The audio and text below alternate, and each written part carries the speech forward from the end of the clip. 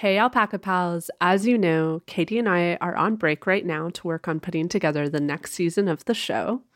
In the meantime, we're popping into your feed every few weeks to share an older episode of Alpaca My Bags.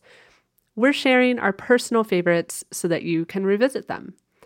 I chose today's episode with Sojourner White, which explores some complicated isms: colonialism, neocolonialism, and ethnocentrism. I really love this episode because Sojourner is so talented at helping regular folks like Katie and I understand what these isms mean and why they're relevant to travel. So with that, let's dive in. According to 2013 research from the World Trade Organization, just $5 out of every $100 that's spent in a global South country stayed in that destination. Why is this happening? The problem is that foreign business owners and investors are able to pick and choose the elements of the country that they want to sell for their own financial gain. All-inclusive resorts that are owned by Western companies but operate in the global South are an example of this power dynamic.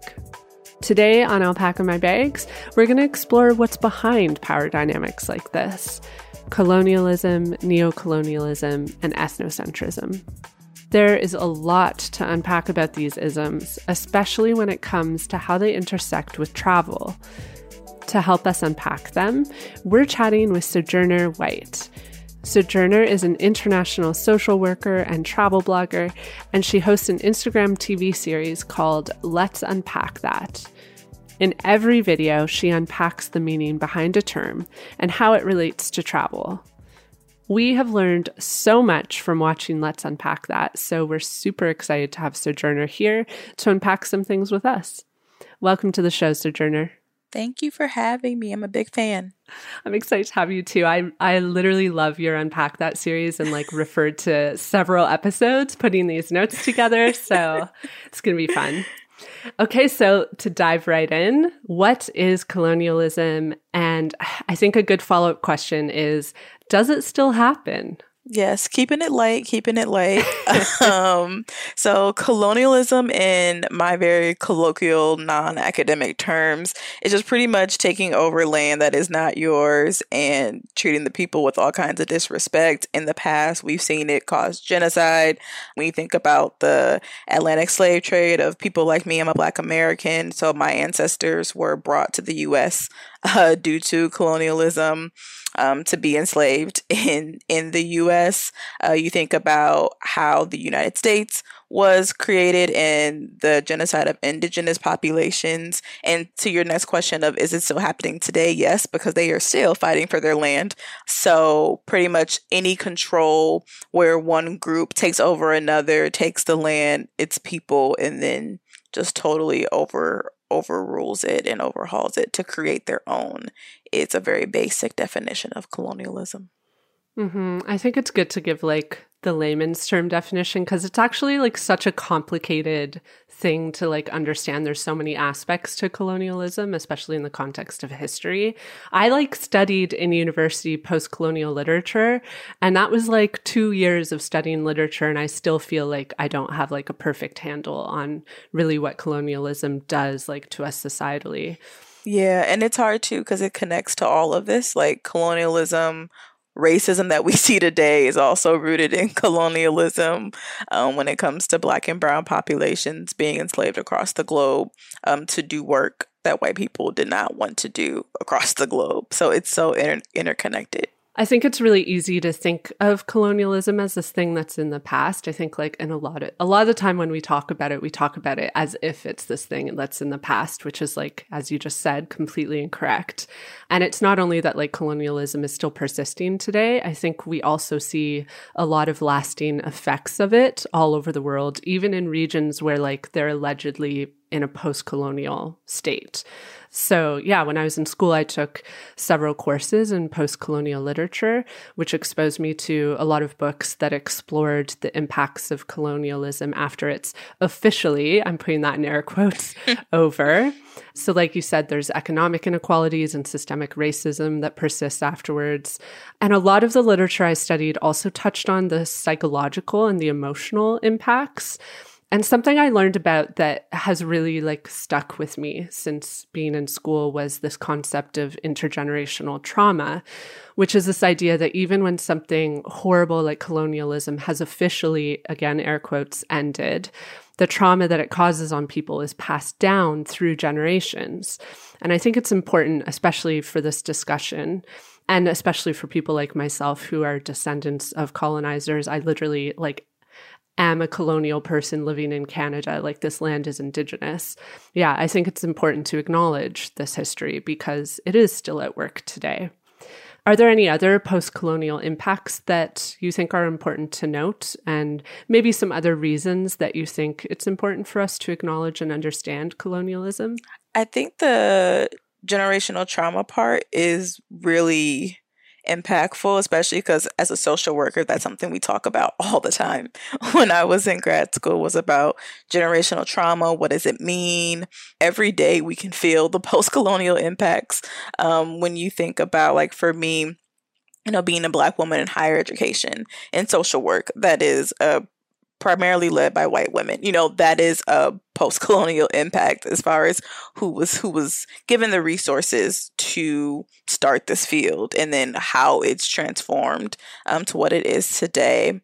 When we also think about colonialism, acknowledging the historical part is really beneficial in that communities didn't forget. I know our political memories are very, very short, and the way that we process information, we're always getting information. So to intake it all, remember it all, I understand that. And there are communities that have never forgotten.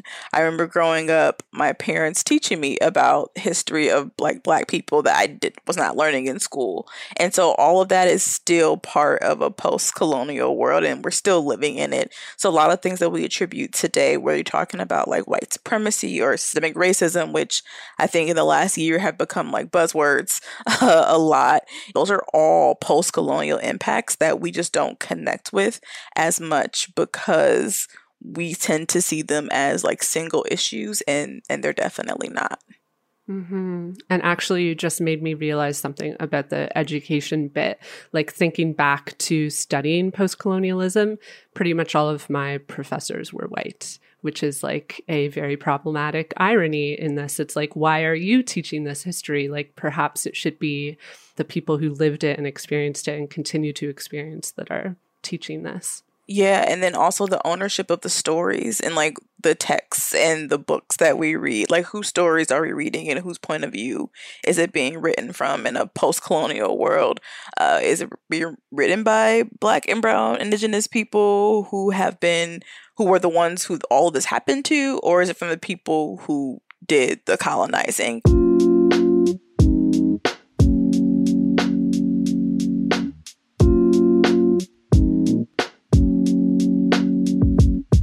Okay, so we've talked about colonialism. Now we're going to move on to another related ism, which is neocolonialism. So how would you describe neocolonialism? Yes. So when I did the Let's Unpack That on colonialism versus neocolonialism, I myself was very confused because I thought they were all one thing. And then as I got into the technical terms, neocolonialism is pretty much colonialism that's happening today. The neo part is the modern part, right? The parts that we don't necessarily think of. And so when you're talking about colonialism or neocolonialism, you're often talking about global North countries and global South countries. So you have global North countries, which in past language has been referred to as developed countries or Western countries. So the US, Canada, Western European countries, Australia, etc. And then you have global South countries that are primarily Latin America, so Mexico, Central America, South America, Southeast Asia with a few exceptions, and then the majority of Africa, right? So that's generally what's considered global South. And so neocolonialism and colonialism are referring to the divides between those two areas of the world, very large categories of areas of the world, but also the power dynamics that go into them, and having one country, one section of the world, aka the global North, having more power over the global South then, and also continuing now when you think about tourism in particular, as we're seeing with the pandemic, and then other areas like trade, education, etc. So it's pretty much colonialism that's happening currently that we may or may not be fully aware of. Yeah, I think the pandemic is such a prime example because I've seen like in my travel communities now, all of these Americans especially saying now like, oh, I'm excited to travel. Where can I travel to? And like people comment back saying, you realize the pandemic has not ended in the rest of the world. And this is a demonstration of that power structure. America had the means to vaccinate really quickly. And so they're at a completely different stage than essentially like the entire world. And then even the reliance on tourism by some countries that are pretty much forced to reopen because large part of their economy is linked to tourism dollars. Yeah. And now that I think about it, like I think about Mexico and they barely ever even closed their borders like throughout all of this, I guess, because of that power dynamic. Again, they needed the tourism. So just to clarify, neocolonialism refers more so to colonial practices that have started in modern times. Whereas when we're talking about like the persistence of colonialism, let's give an example like of Indigenous peoples in Canada, that started back in like the 18th century. So that's just continued colonialism. What they're experiencing today, would that be neocolonialism or is that still the original colonialism? That's the gray area because I asked one of my mentors about the differences and she was like, neo just means now. Like that really is what it's referring to, just a new term. Academia, we all know, loves to create new words. Language always changes. But from my understanding, neocolonialism are current practices that we're having. Not saying it's all connected, right? But if we're talking about modern day things, I'm not Indigenous, so I can't say what is colonialism to them because historically, if it's happening then, I would still attribute it to now if it's still continuing. So when I discuss neocolonialism, that's why I use more current examples, not necessarily referring to, like, for example, the enslavement of Black Americans in particular. So I just use more. Now, I don't want to say relevant because that's really bad language, but examples that people may recognize in their day-to-day life. So in your Let's Unpack That video that talks about neocolonialism, you give some examples of it in travel. And one of them was teaching abroad programs. And I thought this was a great example because we actually touched on this in a recent episode, episode 64. Our guests Sapphire and Crystal explained how white Westerners who teach English in Asia tend to receive special treatment.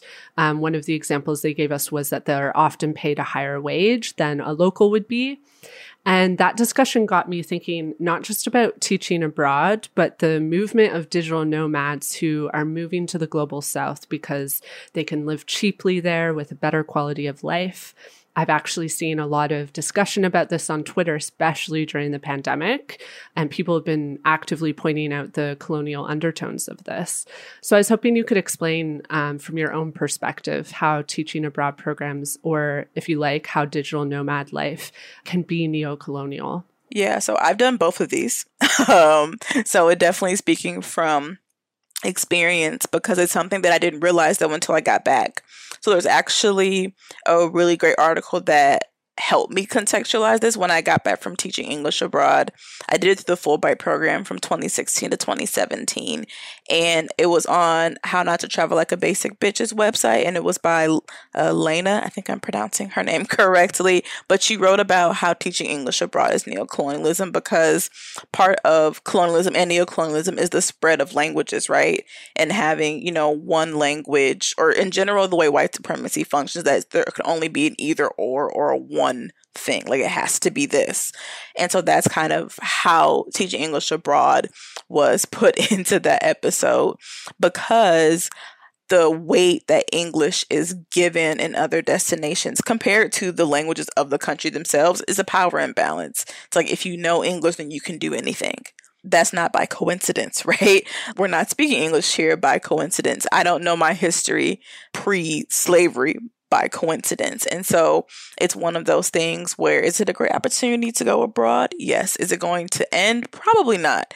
But there are some implications as to the really long-term impact we will see which should be interesting, about how the prevalence of teaching English abroad fast-tracked the impact of having English being the business or universal language.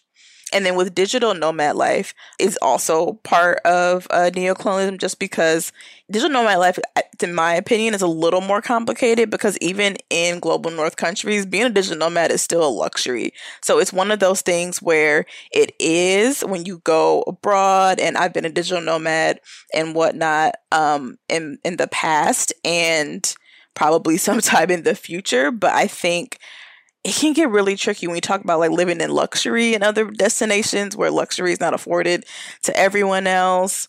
I know this definitely came up on Twitter with a big Bali situation a few months ago about people being deported because of that. So it's really about how do you move when you do these types of programs to not have the colonial tendencies? Because when we do go abroad as tourists, as digital nomads in any capacity, we are expats who have currency privilege. Our money can stretch in destinations. We're able to live in the city centers, in ways where you may not even have locals as neighbors anymore, because the cost of living has gone up in those areas. And so it's that unintentional impact that you may not think about in the moment, but then you sit back and you're like, wait, am I replicating harm? And which is a difficult conversation to have. It's definitely not a comfortable one, and no one wants to hear it because they think that you're saying you're a bad person, but really it's talking about privilege and what privileges do you have. And privilege doesn't mean you're a horrible person. Like, it depends on how, like, what are you going to do with it and how are you going to leave your mark? It means you just have the absence of certain barriers and obstacles that others have to overcome. And so thinking it from that perspective and understanding its impact from that point of view will hopefully get people thinking about our impact, because no one's telling you not to do these things, because you're probably going to do whatever you want to do. Like, that's just kind of how the world works. But also, if you are going to do it, how do you lessen the blow, for lack of a better phrase? Yeah. And it's tough because, I know a lot of people in the travel community, like, teaching English abroad is like an awesome opportunity that lots of people do without. And I understand why. Like, you wouldn't, your mind doesn't directly think, oh, is this neo-colonial? And so, yeah, it's tough. Like, do you think there's a way that we can participate in these activities that is more responsible? Is it just about like bringing awareness to it and thinking about our privilege, or is there action? Is there a way we can do it in a way that's like less neo-colonial? I definitely think there is. And it's something that I wrestle with as like who probably has plans in the future to be a digital nomad. It's like, dag, well, how do I do this ethically? Because I don't want to replicate harm, right? And I think for me, the way at least I'm thinking about it, I think about like my own community, right? Especially being a Black person in the US, I don't want to replicate the structures that I feel in the US and someone else's country. And so it's like, okay, if someone was moving in my community, what kind of demeanor would I want them to have? How would I want them to connect with me? Because I think when you think about your own, and I guess it also depends upon your connection to community, and how much that means to you. It's like, okay, how do I make sure my money is going into the hands of locals? How do I make sure that I'm making an effort to learn the language? How do I make sure I'm, if I'm being digital nomad and I have a fully remote job, is there a way I can get involved in the community ethically? Doesn't mean I have to lead anything. Doesn't mean I have to be the face of literally like nothing. Like, if you are going to do something, it should not be about you. It should be about, okay, how can I help in a way that is, less harmful? Is there something, especially if you're in a destination for a longer period of time, for like a few months, there's some time for you to kind of get to know what's going on, seeing how you can offer your skill set. I know I did some work. It wasn't in a global South country per se, but I did some like extra volunteer work when I lived in Spain, because they just needed, I saw a flyer for volunteers. I'm like, well, they're looking for people. I don't really have to do much, but here's what I can contribute, because there are very few situations or professions or lifestyles where we aren't going to cause harm on somebody else. Like, that's just unfortunately the world that we live in. But it's really about, if we're not going to totally redo these structures in this moment and tear everything down and start anew, okay, then what are things that we can do? And I think a big part of that is acknowledging the fact that you may have privileges in other countries that you don't have in your home country. I know as a Black American, I've been wrestling with that a lot. You know, yes, I'm a Black woman, but also born and raised in the U.S. Granted, that's also linked to colonialism is the reason why I'm here, but that doesn't negate the fact that I have this privilege now. So it's like, all right, so how am I going to handle it? How am I going to make sure that when I go somewhere, you know, I'm not exploiting maybe other Black people who don't have this U.S. American privilege? These are the things that keep me up at night when I think about my love of travel and being a travel blogger and a travel writer and making sure that I'm not replicating the very things that I talk about in my own series. Mm-hmm. And actually, like your points about community, when I think about the instances in which I've seen people criticized online for the way that they're engaging in like digital nomad life, it's often been people who are in these pockets that are really kind of like an island unto themselves. Bali, for example, where you can go and live in Bali and you will live not even remotely in the way that local Balinese people live, because they've built up this space that basically is comfortable for people who, are coming from privilege. And I've seen this in Guatemala as well. There's this town that's like infamous on like added land because it's just like not Guatemala at all. It's just this place that's like eons away from what Mayan culture would be. And it's been built up that way because of the presence of digital nomads. Yeah, and I think that kind of points to how, in those instances, people aren't actually participating in local culture and community and like making those ties. Mm-hmm.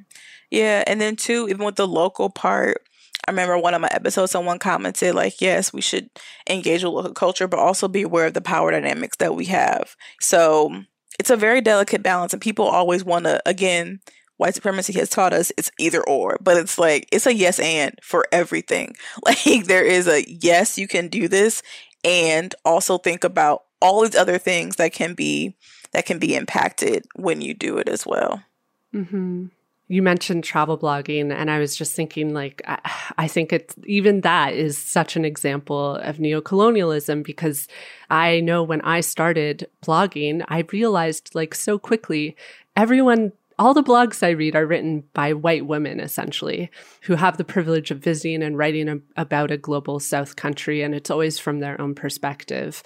And I don't know, I started to think a lot about how problematic it is that like these communities of mainly white writers are shaping narratives of a place and perceptions of a place, and often neglecting the voice of the local people of that country.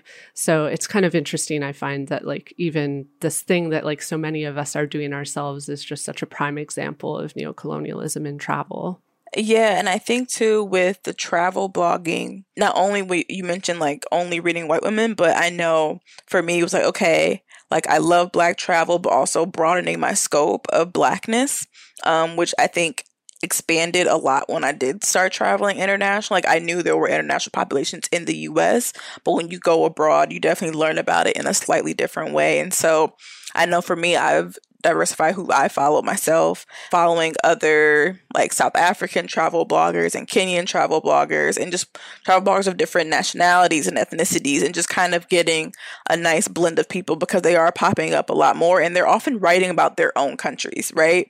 You know, as travel bloggers, we hop around and write about places, and I write a little bit about my hometown of Milwaukee and being in the US, but they write about their countries that we like lust after. You know, they're from South Africa, and so they can write about it in a way that one is in the voice of someone who is from there, right, born and raised, but also in a way that isn't this deficit based or this kind of exoticism, is that a word, of global South destinations, which is what you see in a lot of Western led or global North led publications. You know, when you look at lists of where you should visit around the world, or like the happiest places in the world, they're predominantly white countries.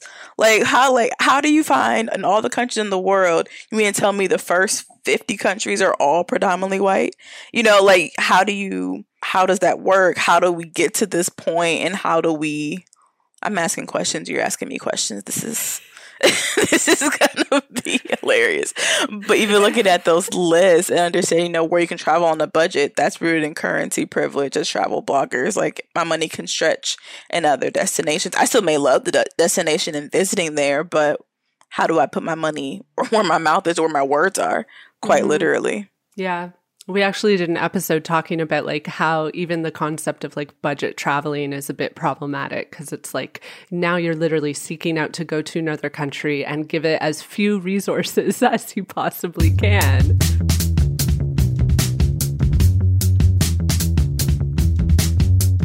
Okay, so I think we have a solid handle on colonialism and neocolonialism, which brings me to another term that's related that you unpacked in one of your Let's Unpack That videos, and that's ethnocentrism. I honestly had like very little understanding of this, so it was super helpful for me to watch that video. And I think it's important to talk about this term in the context of colonial neocolonialism. So, can you unpack ethnocentrism for us and explain how it relates to concepts of colonialism? Yes, this episode actually came from a friend of mine because we were talking about it. But ethnocentrism, again, in my regular Sojourner terms, is just this superiority complex that you can have when you make assumptions about a culture and you judge it based off the standards of your own, which again is linked to a power dynamic and thinking that your country's culture and customs and traditions are just better than someone else's. It comes out of like social cultural anthropology originally, but it's something that we may or may not fully be aware of. Like, subconsciously or consciously, you may be like, oh, this is weird, which is like a language thing, right? Saying something is weird. But the underlying cause of all of that is ethnocentrism, because it's weird because you don't understand it. It's weird because it doesn't make sense to you based on what you've learned. But we all know that in theory, travel should be about expanding what you think you know about the world and gaining new perspectives. And so ethnocentrism is a reactionary response. I would define it, or I would say it's a reactionary response for a lot of travelers. But it definitely has some deep-rooted consequences when you think about colonialism and neocolonialism, especially colonialism, because when you look at, for example, I'll use this example, like Pocahontas, right? We all saw, if you're a 90s baby, you probably saw Pocahontas as a kid, and the way they talked about her people, her culture, even though that's not like the most realistic reenactment of what happened, but even the language of calling people savages or barbaric, like all of that is ethnocentrism, because you're just assuming all of these things about another culture that you have no idea what it's actually about when you just landed like a few days ago, and so that's really what ethnocentrism is. And it can be detrimental if people change that unknowingness to fear and like say, no, well, y'all need to live like us, which then the extreme is colonialism. So in a way, like ethnocentrism kind of feeds colonialism. Yeah, like it's one of the root causes. You'll never see it outlined like they did this because they were ethnocentric, but you'll see they did it out of fear of the unknown, which is literally what can bring out your ethnocentrism. Mm-hmm. And we'll talk a bit more about like how fear feeds it, but maybe it's like easier to talk about it in the context of an example. So you gave an example of your first lived experience of ethnocentrism in your video. Could you share that example? Yes. So an example of ethnocentrism in my own experience, when I studied abroad in Granada, Spain, and part of our program went to Morocco. Because for those who don't know, southern Spain and Morocco have a lot of history with each other. And so it was part of our understanding of Granada. We had to go to Morocco. And part of that trip, we were in like, the cities like Asila, but then we went to the Rift Mountains and I had to go on a squatty potty. And it was my first time out of the country. I was 20 years old. And they had told me this would be a thing, but we had stayed with host families. And my host family didn't have a squatty potty. So I hadn't really faced it until like the last day or two. And I remember walking in. I remember looking down and looking back at my friends. And looking back down and looking around and saying, oh, this is a squatty potty. Like, this is what they were talking about. And it's a very minor thing, and I didn't know it was ethnocentrism at the time, but in my mind, I'm like, why do they have these? Like, why don't they just have a toilet? And it's like, Sojourner, think about it. And so it's, again, at least in my experience, it was that initial reaction, like, wait, what? Because, like, you freeze, you're in a new place, you don't know what's going on, and so you're just like, wait, back home, we, like, do it this way.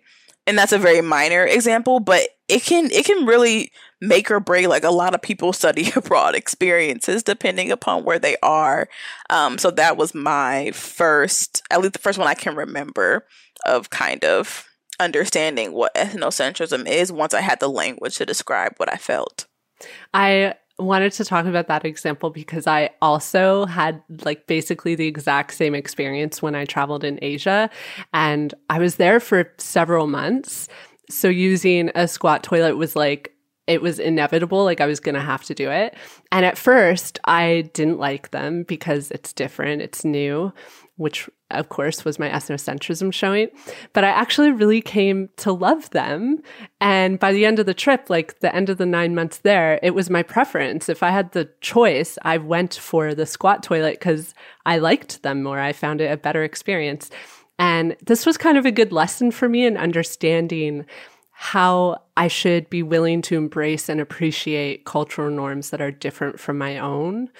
And so I thought talking about this was like an interesting idea because it makes me think that it's possible to take our ethnocentrism and evolve it to get to a place of understanding and of cultural acceptance and appreciation. So I was just thinking, do you think it's possible once you have the language and you can actually self-reflect about your experiences of ethnocentrism to use that as a starting point to evolve yourself into more of a place of cultural appreciation? I definitely think that's a good connection to make because, culture shock is real. Like going somewhere new, no matter what your background is, can be a lot. And it's really just about how do you take that experience and make it work? Because again, if you're going to go someone else's country or city, you have to be prepared that there are going to be things that you are not going to fully understand. And I definitely think it has a possibility to fully evolve. I know for me, like when I went to study abroad in Spain, this eating at 9 p.m. and like this really big lunch scenario, I was like, I'm hungry. Like, I don't get this. Like, why do y'all wait so long to eat? But now I'm like, I understand why lunch is the biggest meal of the day. Like, I get it because like it makes sense to me now.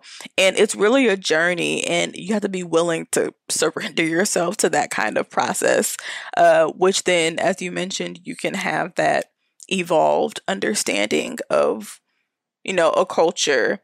Because as much as people like say, I'm down for anything. No, you're not. Like, no, you aren't. And you have to be honest with yourself when you go abroad. And I think in order to possibly minimize the effects of ethnocentrism and culture shock is having that radical openness with who you are and what your boundaries are before you go, and then knowing that can change. Mm-hmm. So you mentioned earlier that ethnocentrism can be rooted in difference, but it can also be rooted in these feelings of fear that we have for things that are different. What is the connection between our feelings of fear and ethnocentrism, and how can we address that fear? Yeah, so I think one, you mentioned that difference and that comparison. Because when you go somewhere else, you're like, oh, that's like at home, or oh, we do that there. Oh, we don't do that there, which is, I think, a natural reaction when you're trying to understand a place. But then it comes to a point where you may experience too much change, where you may say, no, this is a little too much for me. And so that is kind of when the ethnocentrism creeps in. Does that mean you're right? No. Does that mean you're wrong? Not necessarily, but who are we to say, I'm fearful of this because I don't know what it is. I don't understand it. So I'm going to just think my culture is better. That's not how it should be. Just because you don't understand something doesn't mean you should fear it. It just means that it may be a different way of life, of eating, of thinking, of drinking, of working, because be honest, I think the U.S. can learn a few things from Europe when it comes to days off and vacation time. But And just general quality of life. General quality of life. There are some cultural differences that people can be fearful of, but it's really about how you stand up to that fear. And if you do let it overcome you, ethnocentrism is going to occur, and your whole experience will be shaped by your fear of experience, which defeats the whole purpose of travel. I actually find you just have me thinking about when I traveled through India specifically, because that was definitely the most intense feelings of culture shock that I ever had, traveling. And I was afraid a lot. And my reaction was always I literally had a note in my phone. I didn't have data on my phone, but I would just keep this list of things that I needed to understand. So for example, the honking, people honk their horns a lot, and I didn't understand it. And so I literally wrote in my phone, Google why people honk their horns so much in this city in India. And creating this sort of ongoing list was therapeutic for me, because every time something confused or puzzled me, I would just write it down. And that evening, I would sit in my hotel room and Google and find the answers. And I don't know, I can't speak for everyone, but for me, doing a bit of research to try to understand something that I didn't understand or that was different made it much easier for me to then get to a place of appreciating it. No, that's a good point. I really like that tip, actually. I used to do something similar. I'm a journal writer, so I love just opening my journal anywhere and people watching and just jotting stuff down. But it is very therapeutic, because in the moment, it can be a lot. It can be a lot if you're unprepared. Even if you do all the research beforehand, read all of the literature, all the books, some things you just have to experience. I think that kind of method is really beneficial. Totally. But also pre-research is good too. I definitely do that. I always Google okay, what are the cultural norms that I'm going to experience in this new country? Exactly.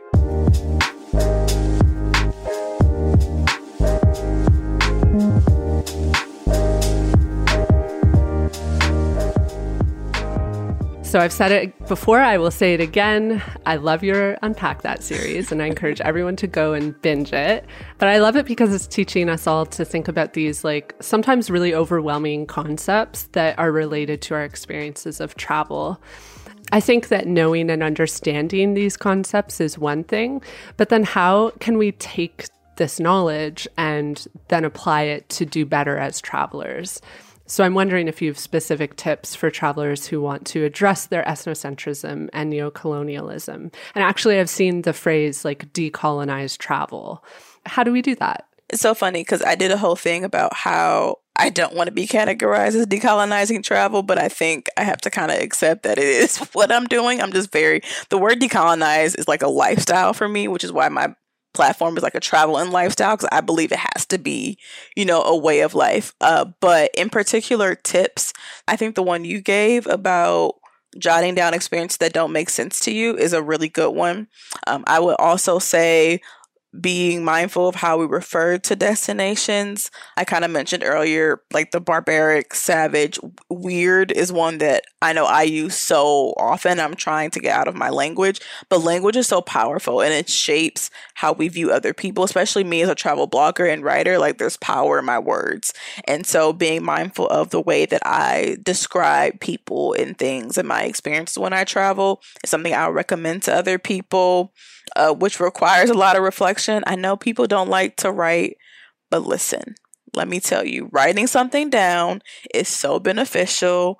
So then you can go back to it and see how far you've come later, or just jot it down so you can remember to, as you mentioned earlier, look it up later, or just write down how you're feeling. If you're feeling overwhelmed and you don't have anybody to talk to, a pen and paper, is literally just you releasing your thoughts. And so writing it down. And then if you are going to engage with people in the destination you're in, listening to them, not always, of course, if they want to talk to you, they will. If they don't want to talk to you, don't force anybody to talk to you either, because that's a whole other power dynamic as tourists when interacting with locals. But just listening to people and their stories and, being quiet. There is power in silence. There is power in just sitting and observing and not centering yourself at all times. And I think decentering ourselves when we're traveling is one of the best things that we can do, and just getting out of our own heads and our own perspectives. Absolutely.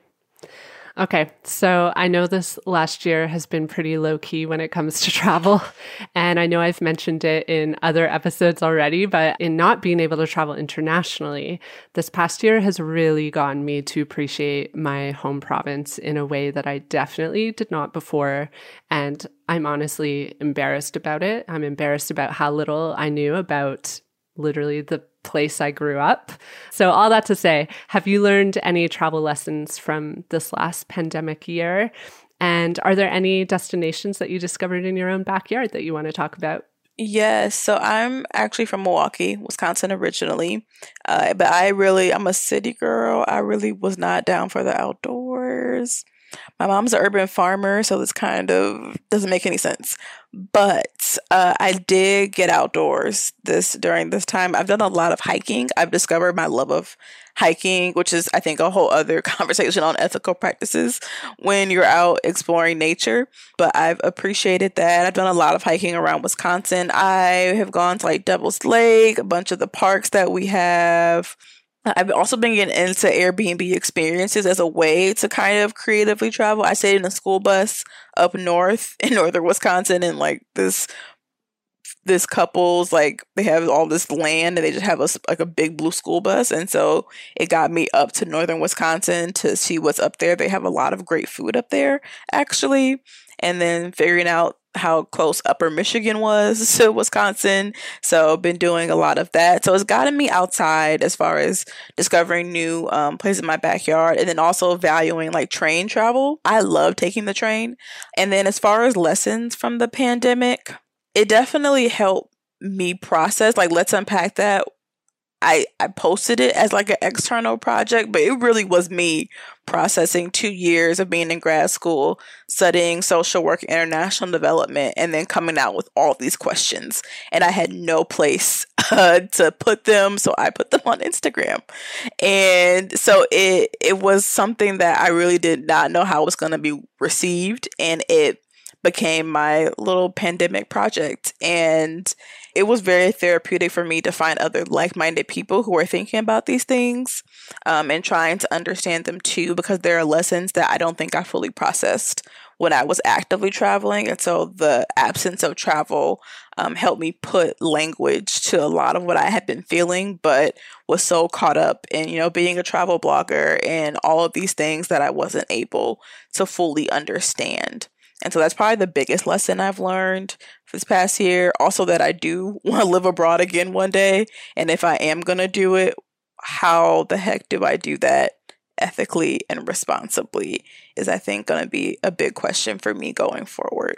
I love your point about sort of having the last year away from travel as a moment to really reflect and ask questions and think through those questions. Because I must say I've had that same experience, like stepping away from travel so intensively has really just given me the space to think in a way that I definitely had not before about my own travels. It's been really helpful, actually. All right, so before we go, do you want to plug your pluggables, as we like to say?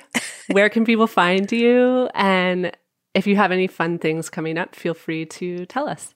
Yeah, so people can find me on Instagram. I'm at the Sojourneys, which is a play on my name, Sojourner. But across all other platforms, I'm just Sojourneys. TikTok, I'm kind of everywhere. It's kind of irresponsible how my social media presence at this point, but it's out there. So I'm everywhere. If you look up Sojourner White, I'm the only person with that name. So you can definitely check me out, hit me up on any and all platforms. And as far as coming up, I'll be wrapping up season 2 of Let's Unpack That in June, because I will be traveling and then moving abroad. And do you know where yet? Yes. Oh, you're not telling us yet. Is this a surprise? I'm gonna keep it a surprise, because pandemic has a way of ruining plans. So I'm just gonna keep it there. But I do plan on moving abroad, ironically, as a digital nomad. So I'll be documenting how to do all of these things that I've been sitting in my room talking about for the past year, as kind of a test to myself to put Let's Unpack That to the test, to see what it's what it's like to actually know all of these things and how to do it in real time. Awesome. I will be following along so that I can learn.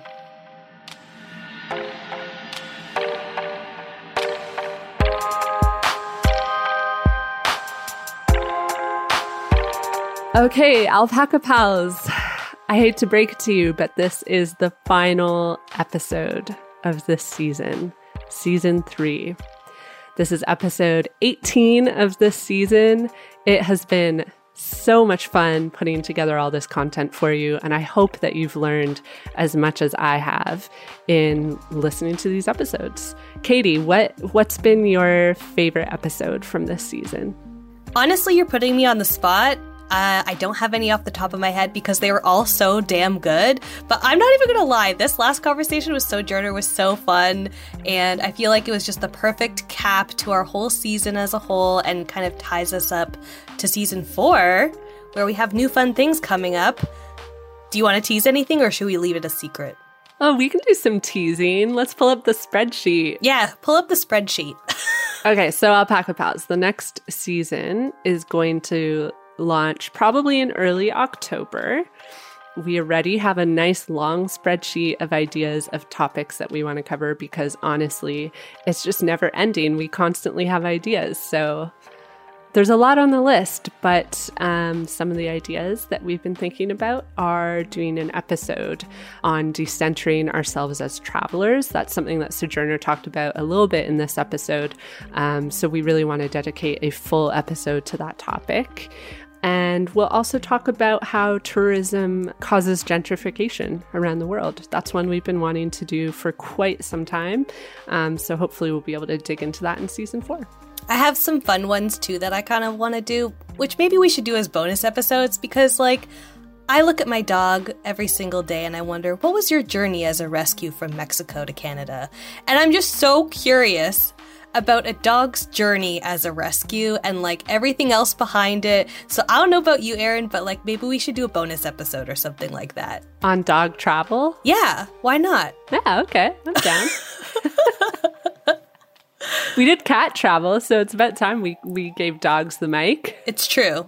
Okay, so Alpaca Pals, we're going to be on break throughout the summer, but you can expect to see us back in your feeds in October. But in the meantime, don't worry, we're still going to put out a few things here and there. We'll probably have a bonus episode this summer that might feature some real live alpacas, so keep an eye out for that. Thank you everyone for listening. We literally make this show because of you. We love that we have such a great community of people who are as curious about these travel concepts as we are. And so, yeah, keep sticking around because we make the show to answer our own questions, but also the questions that our community has. And so thank you. Thank you for being part of it.